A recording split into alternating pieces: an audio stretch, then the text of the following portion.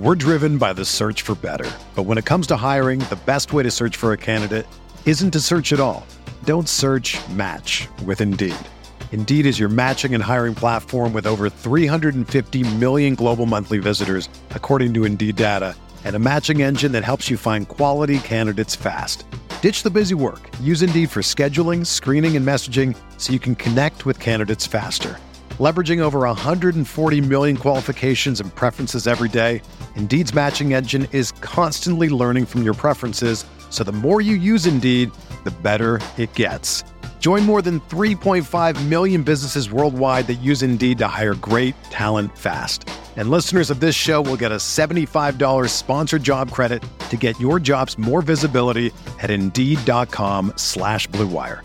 Just go to Indeed.com/Blue Wire right now and support our show by saying that you heard about Indeed on this podcast. That's Indeed.com/Blue Wire. Terms and conditions apply. Need to hire? You need Indeed. This podcast episode is brought to you by Coors Light. These days, everything is go, go, go. It's nonstop hustle all the time. Work, friends, family, expect you to be on 24/7. Well, sometimes you just need to reach for a Coors Light because it's made to chill. Coors Light is cold lagered, cold filtered, and cold packaged. It's as crisp and refreshing as the Colorado Rockies. It is literally made to chill. Coors Light is the one I choose when I need to unwind. So when you want to hit reset, reach for the beer that's made to chill. Get Coors Light in the new look delivered straight to your door with Drizzly or Instacart. Celebrate responsibly. Coors Brewing Company, Golden, Colorado. Support for this podcast comes from Wild Turkey Kentucky Straight Bourbon Whiskey. Let's tune in to their one-on-one with Jamal, a real bartender from Old Fourth Ward in Atlanta. I really get into the backstory of whatever I'm pouring, out of respect. There are literally years of experience behind these bottles. Wild Turkey, same recipe since 1942. If you want a true classic, this is what you want to order. Wild Turkey. Wild Turkey Distilling Company, Lawrenceburg, Kentucky. Copyright 2020, Campari American, New York, New York. Never compromise, drink responsibly.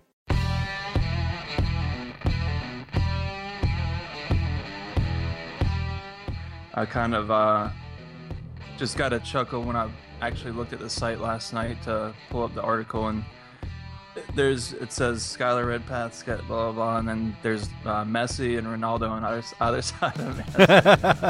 Finally made it. This is the Fantasy Soccer Podcast from RotoWire.com, your premier source for fantasy sports. For player news, projections, DFS lineup optimizers, and more, please visit RotoWire.com/soccer. And now, here are Andrew Laird, Skylar Redpath, and JD Basso. Hello, everyone. Welcome back to another episode of the RotoWire Fantasy Soccer Podcast. My name is Andrew Laird. We're talking Major League Soccer tonight, as always, with JD Basso and Skylar Redpath. Skylar, I started last week's podcast with a ridiculous question of asking if Will Bruin, I actually believe I misspoke and said the greatest player in MLS history. I really meant this year. However, is the answer actually CJ Sapong? It's a toss-up between him and Bruin now. And Latou's making a comeback too, even though he missed that PK. He scored that super sub-like goal. Yeah, and he also missed a sitter from like the top of the 6-yard box. In true Latou fashion. I had never seen a player run towards a ball so quickly before that somebody else drew a penalty for. Like, the Sapong sitting on 2 goals had already had a penalty taken away from him. He finally gets another opportunity for a hat trick, and Latou grabs it faster than you would have ever seen anybody grab anything before. I felt bad. He better watch out for when Tranquilo Barnetta comes back, because he's also a set-piece hog that doesn't deserve to be taking all of them. So that's going to be quite a good chemistry there in Philadelphia. But we do have a listener, our friend Robert here, who's a huge CJ Sapong fan. And I guess my question is, because there was a time last year where Sapong was pretty high in our weekly rankings. You know, he had been on a pretty good run. Is it more the players around him that kind of reduce his fantasy value, or do you guys just not think he's really in that quality tier? I don't want to put him up in the, Javinko, David Villa, Kamara, Keane, BWP. The list goes on and on. But like, where Where is Sapong? Who are the other forwards that are in his tier? I mean, I think Sapong's definitely, he has the potential to be in the second tier of forwards. I think he's that good, but the Philadelphia just has never been a spot since I can recall following MLS to be like a great place for a forward to be scoring a ton of goals. So until they prove it to me, I can't really get on board with Robert here of Sapong is the greatest in the world. But I was the one who started to drive the bandwagon early last season. Yeah. So I do like him. It's just I really dislike the Union, but they're looking a little frisky this year, so we'll see. Quite frisky, I'd say. Yeah, looking better for sure. I think the first few weeks for me, I was kind of a wait and see to see how the Union would play out before I really got on board with CJ again. But I think I mentioned last week it felt like it was a good spot for him, and that's kind of how I play it with Sapong and even guys like Jossie Zardes, Kennedy Igbananike. Like I kind of lump those forwards all together, pretty much situational based on when I might roll them out or try to upgrade to a better forward, maybe a little bit more reliable forward. But yeah, quality upside. He proved it over the weekend, and not presidential candidate like Giovinco, Robert, but he's doing well. So hopefully he'll keep it up. Do you put him in the class, or Dom Dwyer is kind of the other one I was thinking of just from this past, not that he scored this week, but he scored the week before. Do you put him in the bottom of that upper tier, or is he in there with Sapong? It really depends how big you want to make the top tier. For me, it's like two people, but I guess Dwyer probably. I think Dwyer's better than Sapong marginally. Okay. But I mean, Sapong is kind of, for me, he's like a Kyle Larin in terms of his athleticism, kind of his hold-up ability. He makes solid runs, but the finishing just is a whole class level below Kyle Larin. Yeah. That makes sense. Skylar, you feel the same way? Yeah, I think so. I think Dwyer, for me, is kind of similar in a sense to the role that Sapong plays, and that they're both going to be relied on for the majority of their team's goals this season. I mean, seemed like last season Dwyer had Nemeth to help out a little bit. Sapong, I guess, I don't know who he had to help out. Ristic Guaita seemed like he was injured most of the season. But both of those guys are in a position to where they're going to be called on to score goals. And, both of them have double-digit upside for sure. It's kind of a matter of what kind of service they get, the matchup, all those types of things are going to come into play for fantasy purposes for me. Mm-hmm. And JD, I assume Giovinco and Kamara are the top tier that you said was too deep? Yes. I mean, Keane and David Villa right now, I guess, would have an argument to make it a little bit bigger, but I don't know. Keane's kind of, I have to see that he still has it. Yep. David Villa maybe just a hair below. And for what it's worth, Kamara's not playing all that well this year, but I still see a lot of glimpses of, exactly who he was last year. So I'm not really that worried about Kai Kamara yet. And what about BWP?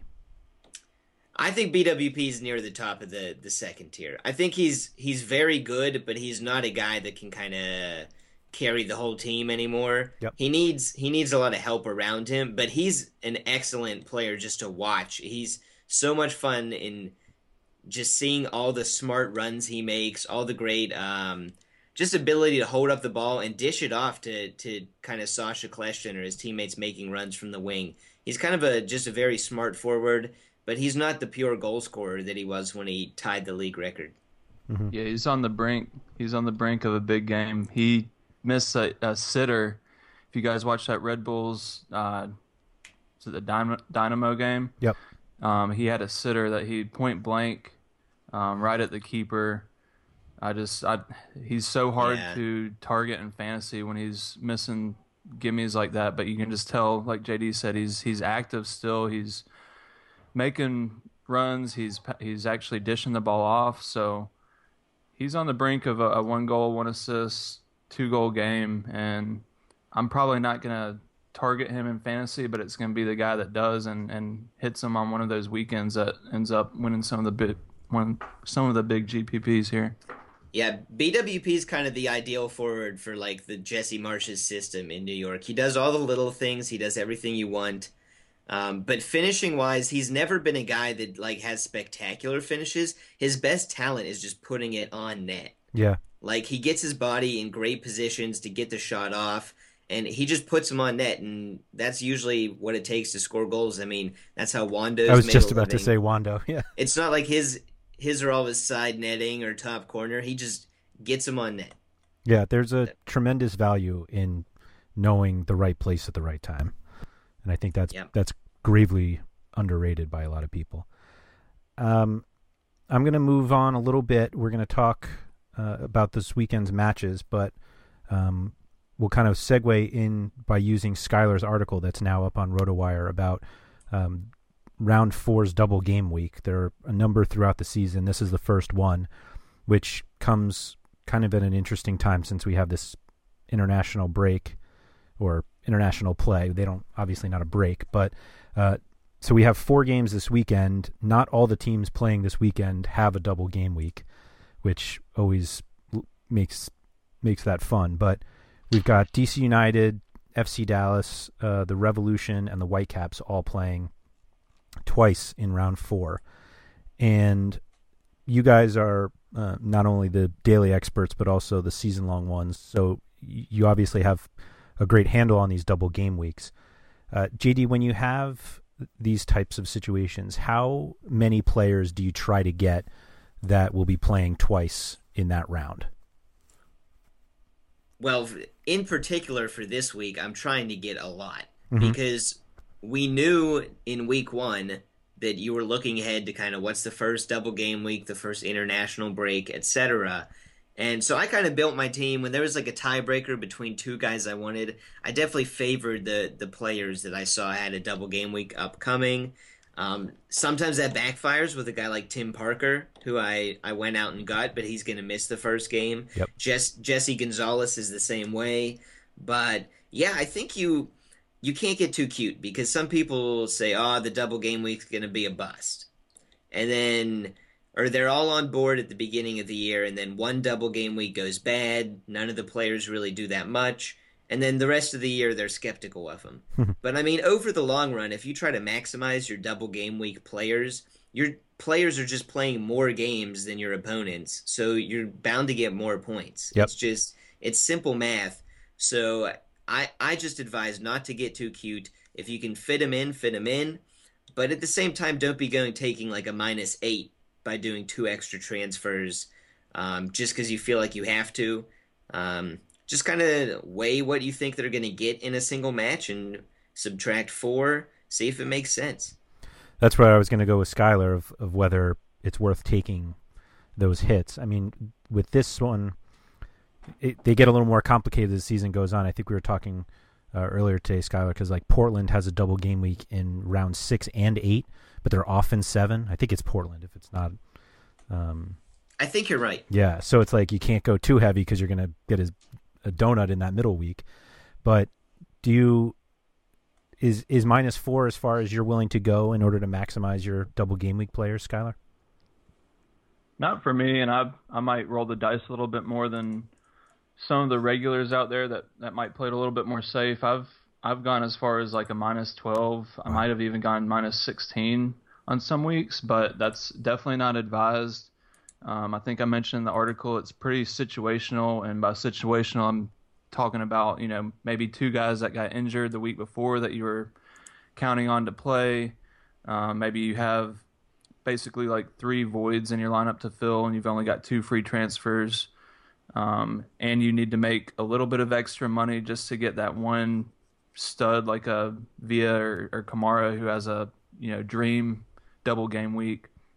That's where I might take a -8 is, if I have a couple of players that are going to be inactive that just, like JD said, you can't really plan for sometimes, that you are trying to plan weeks in advance, but then the week before they're axed or they get hurt or whatever rules them out, then you're going to have to make a change. So if you do the math and say, okay, this guy's either going to get me 0, or I can take a -4 and hope that this guy gets me at least 4, or it could be 8 or 12. Then you're taking a risk. But a lot of the times, if you're really targeting the players like on a DGW especially, then you're at least going to get 4 points, and you got a good chance at getting double that. So I think it's worth the gamble, just depending on what situation your lineup's in at the state of the DGW. Mm-hmm. And JD, how much do you put into doubling your defenders? I think doubling your defenders is very important, because if you get ones that are consistent collectors of bonus points, then you're definitely, defender points are about as consistent as they come. Because like Laurent Simon is going to collect how many bonus points a game? 4? Many. So if you have a guy that's consistently scoring 3 to 4 points more than most of your other low-end defenders, and you get to double his score that week and he plays 2 games, it's kind of a no-brainer. Yeah. But at the same time, that the fact that defenders are kind of lower scoring by nature makes them not really worth taking, say, a -8 for or something. It really all depends. And I think the one key thing is, if I'm taking a lot of times I'll take a -4 when kind of the salary cap's involved and I need the extra move to kind of downgrade one guy and really upgrade a forward or something. But if I'm taking a -8, some of those players better be huge upgrades moving forward, not just for the one double game week. I think that's how you really have to weigh, is a -4 for an extra transfer worth it? It's not only are they worth it for that double game week, but are they a better upgrade moving forward? Yeah, that's a great point, because I feel like a lot of people would just make the moves for this week and kind of figure out next week, and that's when you end up with either guys who aren't playing or just guys who aren't that good, but you just happen to roll with them because they're playing twice. Yeah, and the problem with that kind of strategy is that other people are having the same players you have by better planning, and they're not taking those minuses. So, if you just keep eating minuses to keep up with everybody else's roster, that's probably not the best strategy. Mm-hmm. Yeah, it's a good point. It's it leads into another one of the listeners' questions. Luis Pacheco asked earlier on Twitter. He said, "Is it worth it to play the wild card this week? I need a goalie and thinking on taking -4, -8. I would advise against using your wild card. There's going to be many more situations on down the road where you'll wish that you had that in your back pocket. This week, like Andrew was saying earlier, it's kind of a different double game week than most, because it's spread out. It's going to be the first leg of games this weekend and then the second leg the following weekend, where usually it's like a midweek game, and then the next batch of games is the following weekend, just a few days later. So these guys going off for international duty, it's very possible that some play.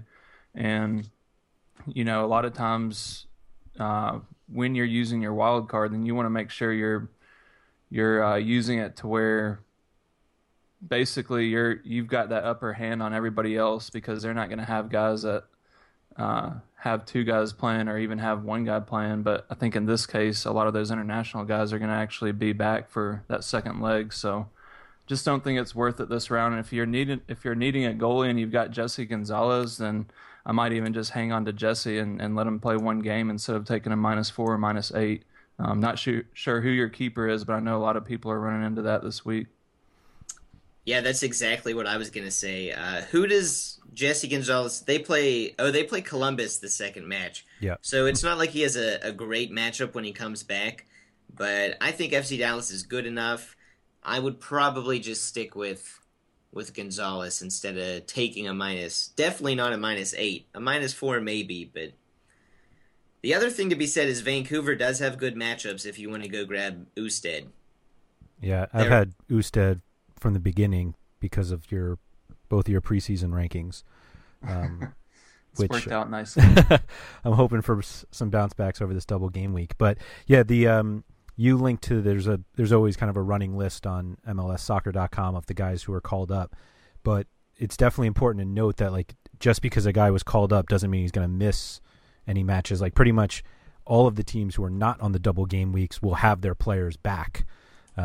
So if except they don't for get hurt, right, of course, except for the New York City FC guys, because they're actually off in round, or they don't have the second match of the double game week. They're off not this weekend, but the following weekend. So, but I think everybody else will basically get their guys back as long as, right, just like JD says, as long as they come back fit. So, yeah, oh, sorry. Can I make one more good point about this weekend's games? That's not so much for fantasy, but it's interesting from a MLS perspective. The MLS teams get to pick if they want to play during international breaks. So these 6 teams that you see here playing in this slate of games this weekend, they all chose to play. Huh, I didn't know that. Which, for me, that's really interesting from an FC Dallas perspective, because they're missing, I think, 4 or 5 defenders, their goalie. But from a team like, say, DC's perspective, I don't think they're missing anybody except Steve Birnbaum. Mm-hmm. So, yeah, New York City FC's missing some guys. So is New England. Houston's missing, or maybe they're not. They have injured guys. I don't know if they're missing too many for international duty. So, but yeah, just kind of something I found interesting. Mm-hmm.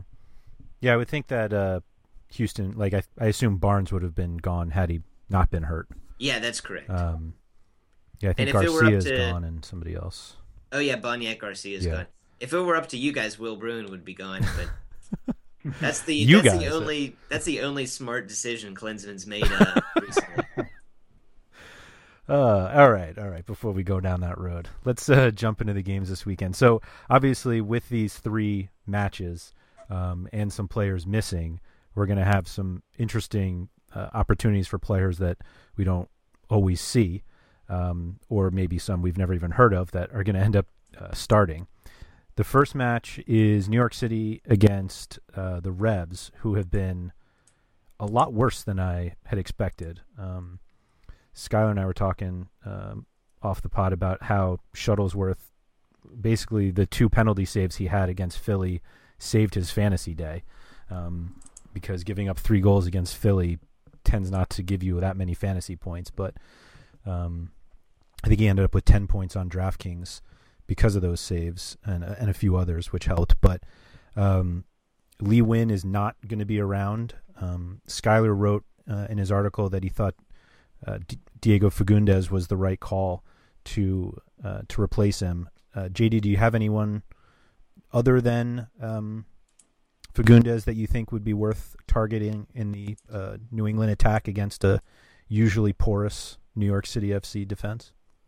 Well, let me first comment on Fagundes. I thought he was pretty bad last week. So I do have him on my FMLS team just because he's playing 2 games, but I don't know if I'm necessarily. He's not a lock in my daily fantasy lineups. Let's put it that way. You'd think he would be. You kind of assume he's going to step into Lee Win's shoes, but not necessarily for me. I'm curious to see who New England starts at forward, because I think they're going to have a pretty good shot to score a goal.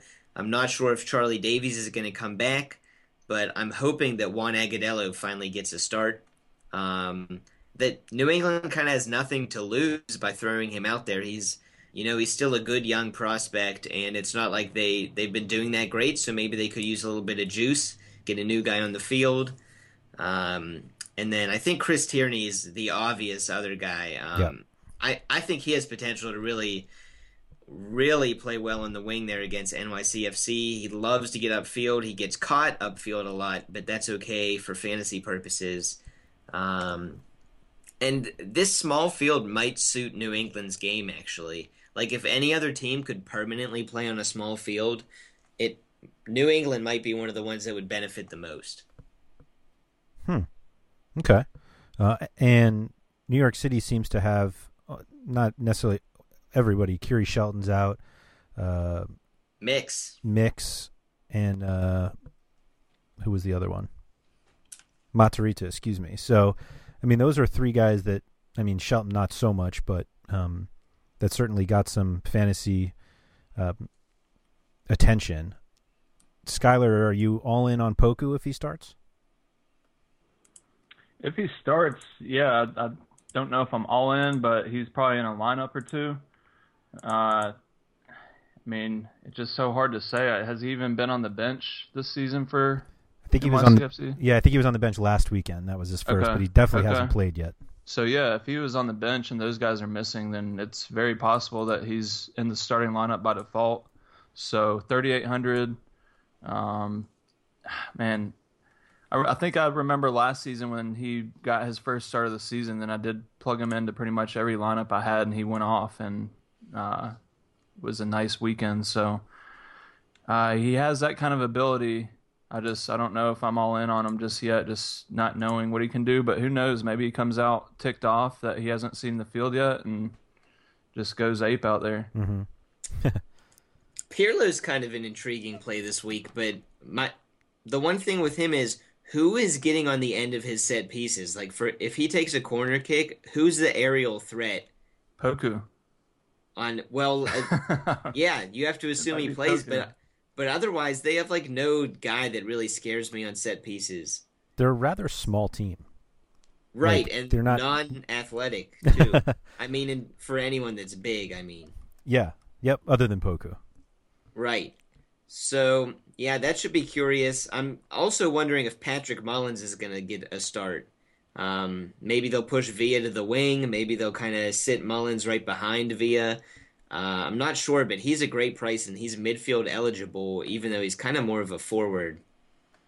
I didn't realize he was a midfield. Yeah, Pirlo had 11 crosses last week. I mean, he's on every corner, so... Yeah, I'm pretty sure most of those were probably corners. Yeah. Do you kind of go back to the well with Tony Taylor? I mean, he's a $3,300 midfielder that's been starting. You could, if you need the salary.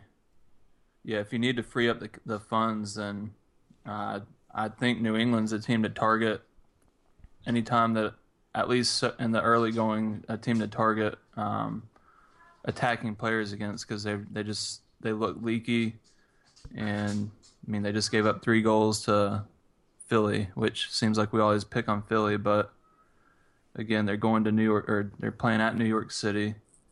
I think New York's options they look pretty good this week, so it's just I don't know who it's going to be, but if Taylor's in the mix and at his price, he's worth a look. Mm-hmm. Yeah, and Tony Taylor's going against whoever fills in for Javon Watson, who's on a red card. Yeah. So depending on what you think of whoever steps in, I guess it's either Darius Barnes or London Woodbury, most likely. But I guess it could also be the rookie Jordan McCrary, who they like a lot. If it's Barnes or McCrary, then I kind of think that it's not much different than if it was Javon Watson. But if it's Woodbury, I like Tony Taylor even better because I don't think Woodbury's that good defensively. Yeah, Watson is also on international duty, so I don't even know if he can play in the next round. Like, I assume he can't serve a suspension while he's on international. I think you can. Oh, can he? Oh, okay. I don't want to say for certain, but I'm pretty sure that because you can't really assume, I guess, if they would have went or I don't know. I don't know how it works, to be honest. Yeah. It feels wrong to be able to do it while you're. For some reason I don't think you can, but maybe I'm wrong on that one. I don't know. Okay. I don't know for sure either, but it seems like I've seen it before to where if you're called into international duty, you still have to sit out the next. Yeah, you guys have. Team game. You've persuaded me now. I kind of agree with you. Well, let's switch over to a team that New England shut out in DC United, who will be playing against a Dallas squad that we have no idea who's going to start in the back other than Matt Hedges. We can assume that Hollingshead will get a run. Zach Lloyd will probably get in there. The fourth one is anyone's guess. Does that make you guys like DC United anymore with if Espindola starts or Nyarko or Nagel, or do these guys do anything for you? I'm going to be honest, not really. Originally I'd say not really either until we saw what Houston did a couple weeks ago. Oh, okay. I mean, Hollingshead has been awesome this year. Hedges is probably one of the best defenders in MLS. He should be with the national team, but that's something I complain about all the time. And Zach Lloyd, I mean, he's Matt Hedges' best center back partner. I don't know why they've been trying to stick other guys in there. Zach Lloyd's definitely like a solid foundation that Hedges gets to play with. So the fact that those three were on a team last year that could have won MLS Cup, and then they're just going to add probably Aaron Guillen or somebody to the mix, I'm not that concerned. Chris Seitz is a solid goalkeeper, and I think it's much more concerning that DC United just look terrible. DC United are one of the most disjointed, boring teams in the entire league, maybe over the past several years. Yep, totally agree. I've been down on them since early in the season, even preseason, watching them in the CONCACAF Champions League. They just haven't looked good at all. They don't click. Their attack just looks stagnant. I mean, I think Espindola, if he's healthy and if he's able to go a full 90, then he might help that some. But still, there seems to be some pieces missing there, and it doesn't seem like a team that could put up 5 goals like Houston did. Maybe they don't prove have me Will wrong. Bruin. They don't have Will Bruin. They don't have Andrew Wenger. Their wing play is the one good thing about their team so far this year. I mean, Yeah. Chris Rolfe and Nyarko have both been pretty good. They have several other options as well, and I think the one saving grace for DC United fans is that Espindola and Luciano Acosta have not gotten to play together yet.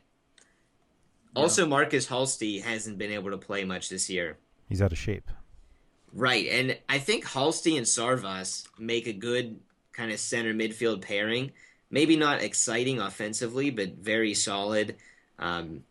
Just in terms of being workhorses. The wing plays good. So if Espindola and Acosta can kind of figure out how to unlock defenses centrally, which I'm not convinced that that's really their best skill set, then maybe eventually DC United will get it together. But I think they need a target forward. I mean, Espindola's old, not really as athletic as he needs to be, and Acosta's just about 5 foot tall. So they have no strong presences in the attacking third. Mm-hmm. And how are you going to score when you have a team like that? Do you Shouldn't have let Connor Doyle go.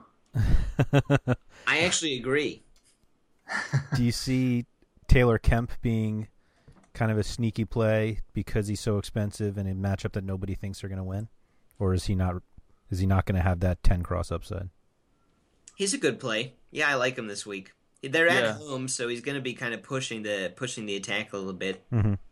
Yeah, and he's on corners too, so that's even more reason to take him. It just anytime a defender's on corners or set pieces, then that's fantasy gold right there. So even if they're coming in with not super great performances, which Kemp's actually looked good lately, then even if they're on set pieces, you're still going to target them in your lineups just because of the upside that the set piece responsibility brings with them. So, are we sure that Espindola is not going to be back on them now that he's healthy? I know he loves to take corners. Yeah, I'm not completely sure that he will be. It's up in the air, but I wouldn't be surprised if Kemp's still on some, regardless. Right. But also too on the goalkeeper side, you mentioned Seitz, and another listener of the show, Trevor Jones, out on Twitter, reached out earlier and asked on cash games who's the better to target goalkeeper with the best chance of win, or go with the best cheap value. And I know JD, looks like you've got Seitz ranked number 1 here, so that's obviously your answer right there, isn't it? Well, I also think Seitz might have the best chance at a win. Okay, best of both worlds there. Yeah. Yeah, I mean, it's an ideal weekend. That question's tough because it's kind of different for every slate or every lineup I kind of approach. Sometimes if I love the rest of my lineup, then I'm going to go for a top keeper who I think can get the win and the clean sheet. But other times, I mean, you see the cheap guys all the time, even if they're expected to get hosed, they just rack up the saves. Andre Blake. Andre Blake is like the prime example. So his matchup could be terrible, but if he is 7 or 8 saves, I mean, you're playing with fire when you hope that he has that many shots on target to save, because a lot could go in. But Yeah, I don't have a good answer for him there, but this week you do get the best of both worlds with Seitz. Or I think David Ousted's the kind of the other great alternative. I think the difficulty with paying so much for the top, for the best chance at the win is that just weird things can happen to ruin a clean sheet. And if you're paying, $4,500 for basically a 5-point win and giving up a goal like that, you're not getting enough value there. Like, even if it's just I guess I've just been burned way too many times with paying up and then having my goalkeeper make no saves, give up one goal on a penalty, but they get the win, and it's like you're only getting 4 points for that or whatever it is. So I'm on the Andre Blake train to just kind of get as much value as I can from saves at this point.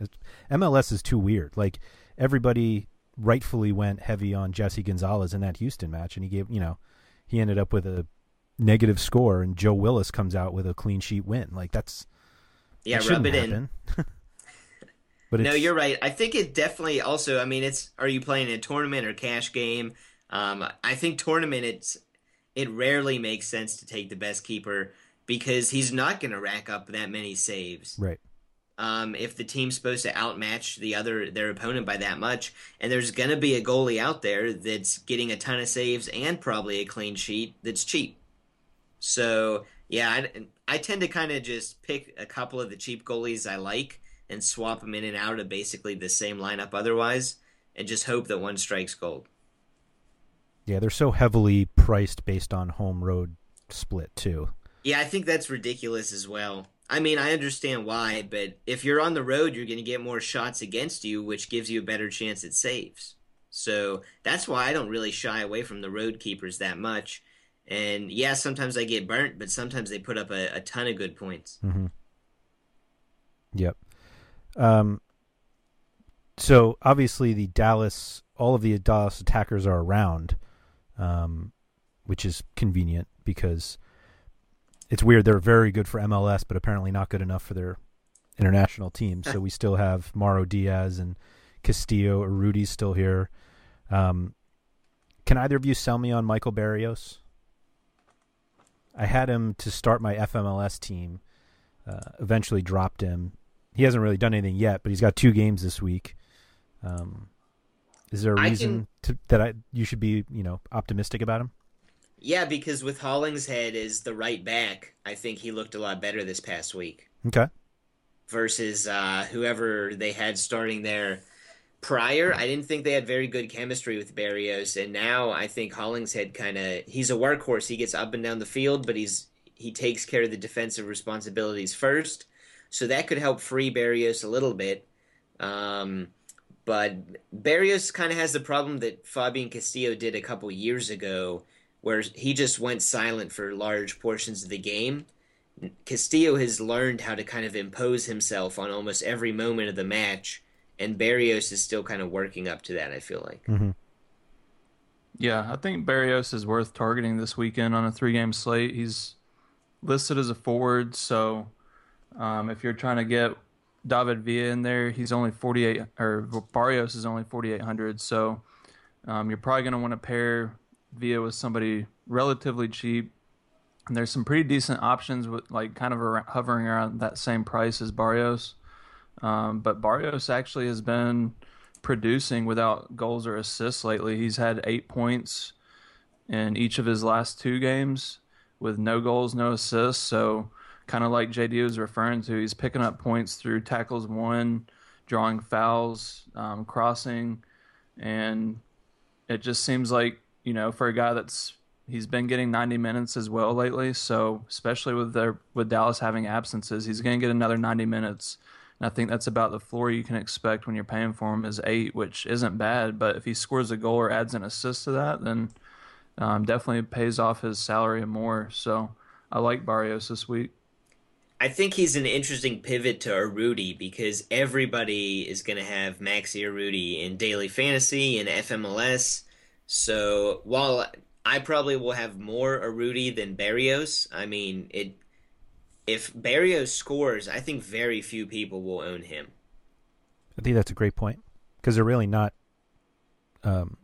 price-wise, $300 is not that much. I mean, if you're trying to get... So why not take the forward right. that, has all the hype, he's up top. It just makes a ton of sense, which kind of means Barrios is going to be way under-owned.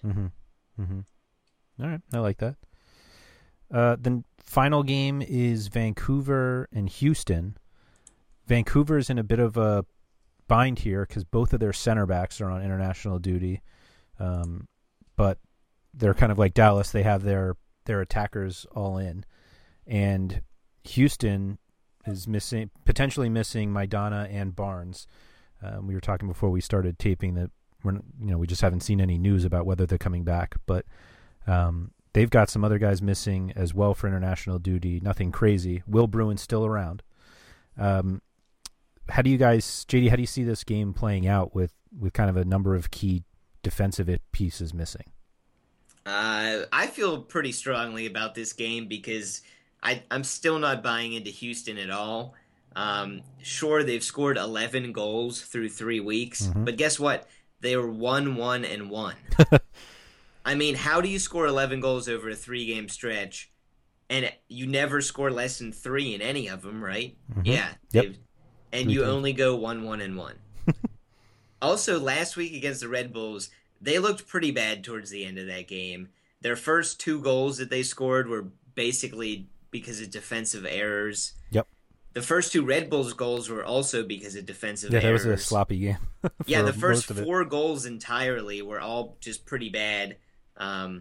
Although Grella's was like just an awesome hustle effort and then great celebration. But anyway, I don't think Houston has too much of a chance, even though Vancouver's missing key defensive pieces. They have Pamadou Ka can step in, who was pretty good last year, surprisingly. They really like this young kid, Cole Seiler. I think he's kind of a big guy that was pushing Tim Parker for the starting job just a little bit in camp. So I'm not that concerned about their defense. They have Matthias Labat, one of the better defensive midfielders in the league, right in front of them. And especially if Houston's missing their attacking talent, I think Vancouver takes care of business, maybe 2 or 3 to 1. They might even shut him out. Oh, wow. Pedro Morales seems absurdly underpriced on DraftKings, $5,400. I mean, well, it all depends if he gets a penalty shot or not, penalty kick. That's fair. Skylar, do you see this match going the same way? Yeah, I think so. I think Vancouver gets the win at home. They came out with a disappointing home result in the season opener, and I think they do get the job done. Just, I don't know, it worries me a little bit with all their defensive players missing, but I feel like they do take care of business. I like Pedro Morales, but I also like Teixeira from Vancouver because Bolaños is going to be missing. So if Teixeira is in, then he should be back on set pieces. So he's actually more expensive than Morales, which I thought was pretty surprising.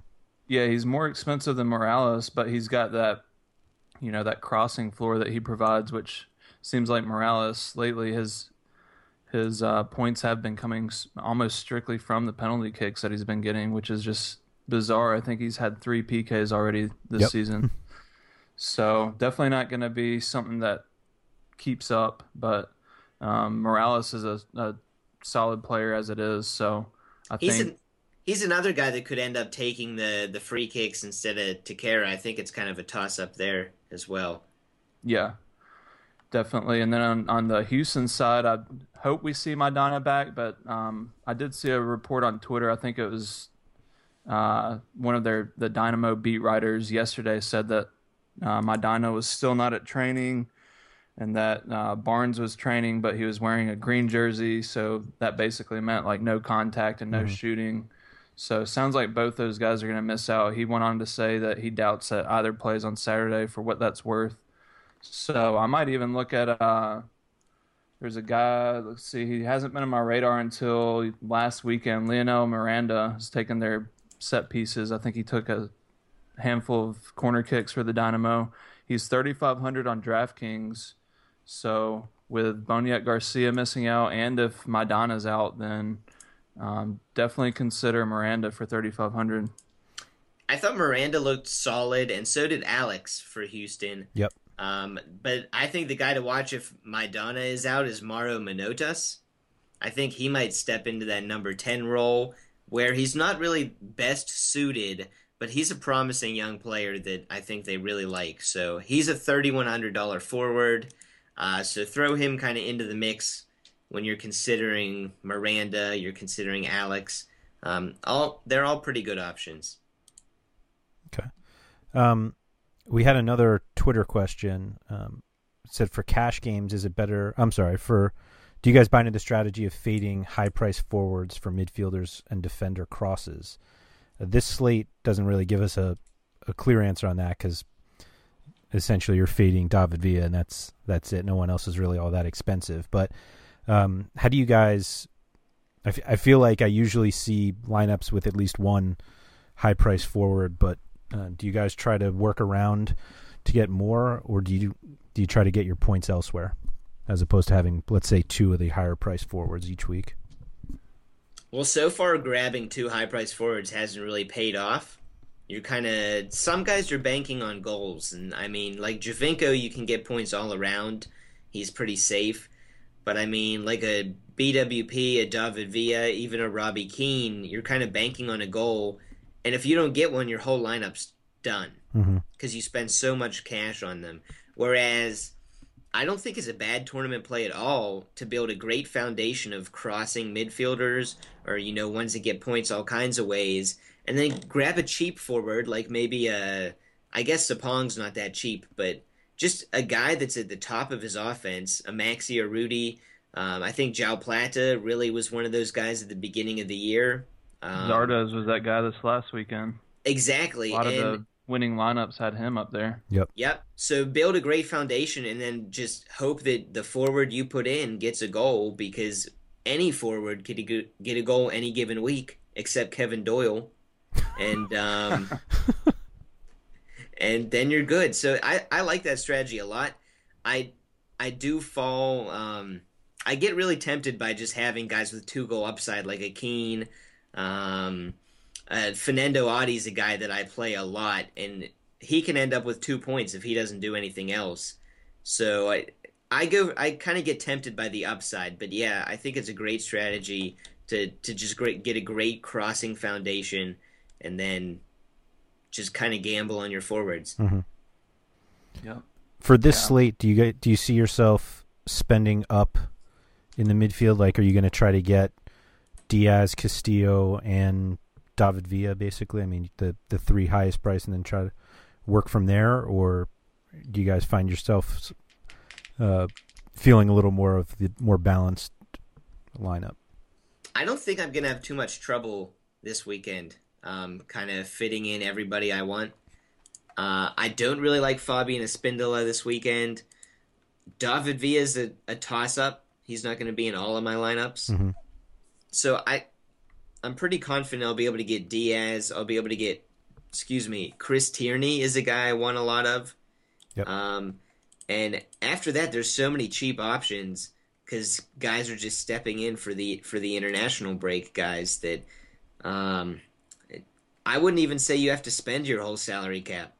I mean, it's kind of, we've talked last season a lot how I kind of like the differential play of, spending a little bit less. You don't feel like you have to fill your team up because then your lineup's going to be extremely similar to everybody else who's working with the same cap. I like that. Yeah. Excuse me. Yeah, I think if you're wanting to squeeze in some of the higher priced midfielders like the Diaz and Castillo, I guess, Acosta and Teixeira right there behind them, Pedro Morales, you could do it for sure because there's going to be a lot of value that opens up once these lineups start to drop and some of the fill-ins for the international call-ups are kind of revealed, which on Vancouver, I don't know who it's going to be. I don't know if like Patmuda Kaz coming back. I don't even know what has been up with that guy, but I think he's 2,800. So if you want to roll a guy like that out just to free up some space, then I think it's fine. I mean, you might want to just keep an eye on the lineups and kind of see where these guys are slotting into the starting lineup if they're playing on the wing or what. Like Frederic Briant is one guy that could make his way into some lineups just because seems like one of those defenders that if he's at center back, then he's going to be picking up points across the board just through some of the defensive stats. So, yeah, I mean, I think if you want to play those higher price midfielders, you'll be able to. I do think Villa is probably the top target on the slate just because of what we were talking about with New England's shakiness at the back earlier. I kind of felt like he was ready for a big game against Orlando, and that didn't happen. So who knows if we'll see it this weekend, but I think on a 3-game slate without Giovinco, he's got to be one of your top targets, not named Mauro Diaz. Mm-hmm. I'm syncing with the Octavio Rivero ship, by the way. I was just about to ask about it because we didn't really talk about him much. I'm not really jumping off board as soon as I should be, but I like him so much, and I think Blas Perez starting last week alongside him really helped free Octavio Rivero up. So he's I gone like now, this week. Blas Perez is gone? Yeah. I wasn't sure if he was gone or not, yeah. But okay, I'm glad you caught that. He was only 4,000. That would have been kind of an interesting little play. Yeah, I had him right into my lineup, and then... Yeah, and Kekuta Mane at 4,900 is a pretty good value as well. He should start on one of the wings, I imagine. Mm-hmm. And Houston, I mean, Mane, I think, usually lines up on the left wing. So he unfortunately doesn't get DeMarcus Beasley, who I think he could torch. But yeah. I'm pretty sure he could torch Jalil Anibaba or Shannon Williams or whoever's on the opposite wing too. Yeah, I think that's a good call. I think that's all we have, actually. So three games doesn't give us a ton. We will be having another podcast for the following weekend matches. There's a full slate, or almost a full slate there, I think. We've got 2 teams that are off. But if anybody has any questions for Skylar or JD, you probably don't want to ask me if you have those guys as options. But you can just drop them a question on the rankings page that we'll have up, or you can get them on Twitter. JD's at DFS MLS, and Skylar is at DraftKicks, and they're pretty good at responding, and they're here to help, so definitely use them. And guys, thank you for this again, and good luck this weekend. Good luck, everybody. Good luck, guys.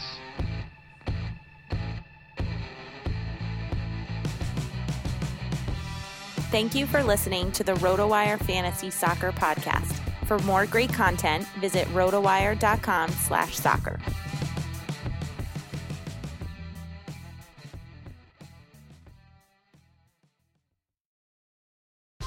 Whether you're a world-class athlete or a podcaster like me, we all understand the importance of mental and physical well-being and proper recovery for top-notch performance.